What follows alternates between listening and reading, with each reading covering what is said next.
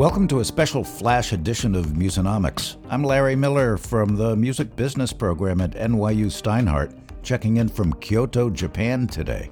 And I'm Britnee Foreman, the head of data strategy and digital operations at Exceleration Music. And as usual, I'm in LA. Hey, Britnee, Happy New Year. Happy New Year, Larry, and happy new data. Yes, lots of that this week. On Wednesday, Luminate, the data company behind the Billboard charts and in many ways the North Star for music industry data, released its 2023 year-end music report. Luminate presented it in a webinar, and Britnee and I were able to get an early look at the report. It's 79 pages in 6 sections, and it's pretty dense, but we scoured all 79 pages so you don't have to. And we're here to talk about the key takeaways and surprises from the report, along with a few predictions based on what we learned. I'm ready to dive in, Larry. So let's start with your big takeaway. Okay, so the big headline here is 34% growth in streaming. That is amazing, and it is on top of previous year growth, 2022, of 25.6%. The thing is, streaming growth is still accelerating. It's not slowing down. The law of large numbers hasn't yet kicked in.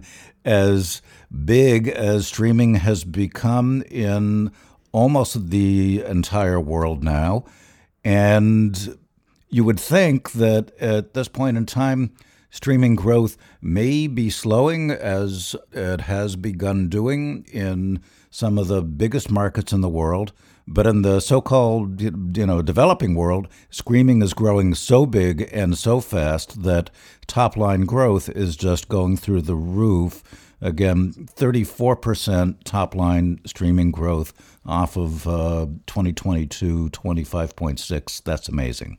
I mean, that's great news for everybody who benefits from streaming, but it's also means that we have probably so much more to learn as we're moving into markets that we previously hadn't been in. So like you said, markets that previously hadn't had access to streaming, we're now becoming a little bit more saturated. And so we get to learn about new listening habits. So I think that's amazing.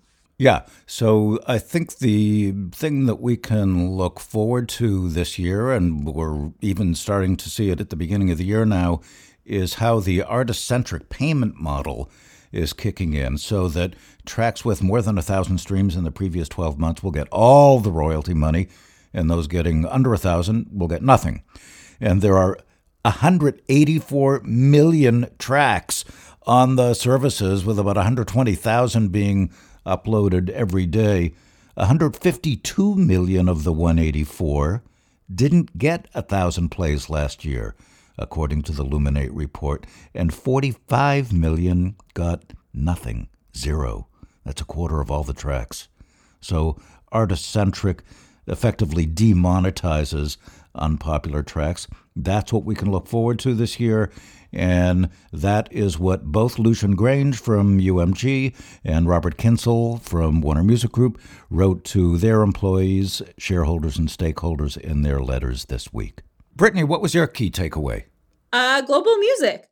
For the first time this year, the Luminate report includes data from non-US regional DSPs like Deezer, big in France, and Ngami, which is big in the Middle East. But the big story here is the rise of non-English music in the US.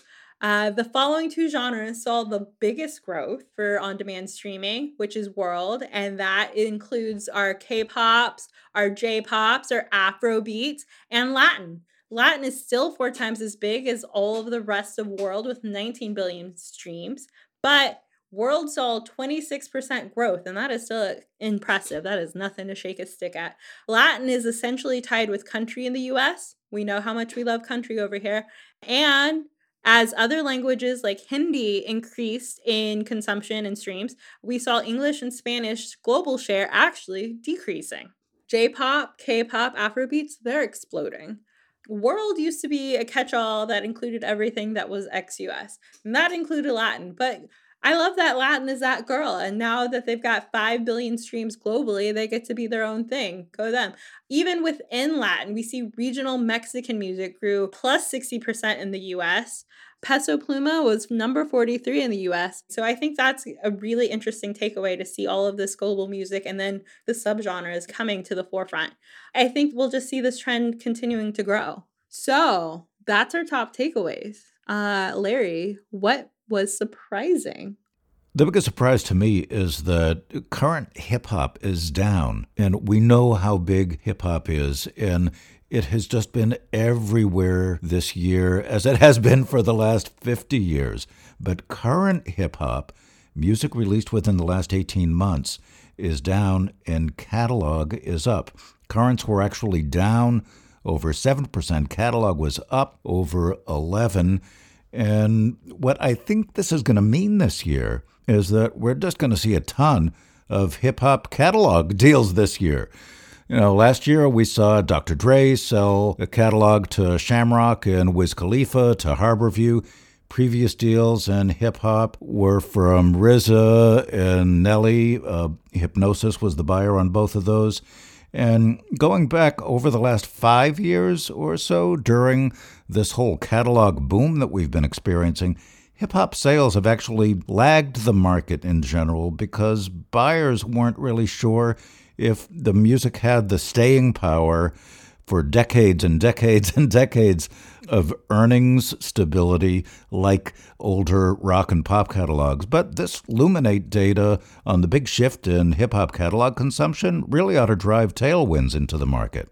And also, it was a huge milestone this year for hip hop. So we're going to probably see that activity in the market for a while. Britnee, what was your biggest surprise? What went down, which is comedy and new age. I guess nobody lived the 2023 I did. We saw a decrease of 10% in comedy and a decrease of about 6.9% on new age. So we're definitely not meditating and doing that self-care journey. Post-pandemic, those genres got really big. So I think we're moving more back to normal. So the data is showing that we don't need as much escapism and like new age, like self-care, like meditating, comedy, some ha-has. However, it's an election year here in the US, so I'm very interested to see how this goes. And before we dive into our predictions for this year, I just want to take a minute to talk about the source of this report. Luminate is the preeminent entertainment data and insights company. It's got a 30-year legacy of powering the Billboard music charts that the industry relies on, and it's also the premier database for the television and film industries. Luminate works closely with record labels, artists, studios, production companies, and lots of other entertainment companies to offer the most valued source of comprehensive, independent, foundational entertainment data to drive the industry forward. The year-end report is just one of many reports Luminate releases every year, and Musonomics appreciates their support, and we encourage you to learn more at luminate.com. And now, predictions. I think 2024 is going to be the year of the South Asian artist breakthrough, and it's about time. India is now the second largest market by streaming volume. I mean, by itself, India did over 1 trillion streams, second only to the United States, which only did 1.4 trillion. So who's it going to be? Well, there are a couple of artists that come to mind. One is Diljit Dosanjh, who was the first Indian artist to play Coachella.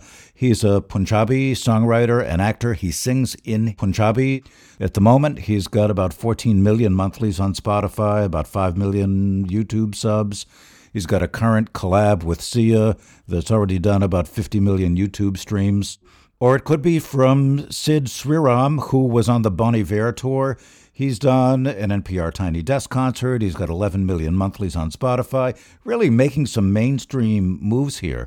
But if I could hedge just a little bit, J-pop is getting huge. So maybe more on that next year. Maybe. My own prediction is that we're going to see more investments in ex-US catalogs and acquisitions and labels. Like in Billboard in October, we saw a story about Maven Records, which is the home of the artist Rima, who had a hit track with Selena Gomez this year, from Africa, looking for investments or a sale. So we're starting to hear these stories about ex-US companies and labels that have catalog that are up for sale. So I think we're going to see more of that, given the growth of like their streaming numbers here. We may see more high-level deals snapping up these catalogs and labels. So to wrap it all up, global growth outside the U.S., huge, and growth of global artists into the U.S. is really the big headline here. Until next time, I'm Larry Miller. And I'm Britnee Foreman. Thanks for listening to Musonomics. If you like what you heard, share the episode with a friend. And be sure to follow us wherever you get your pods so you don't ever miss a new episode. And while you're at it, please give us a rating and review. It really helps. And if you have a story or a hot tip for us, drop an email to listeners@musonomics.com. Once again, thanks to Luminate for their support on this episode.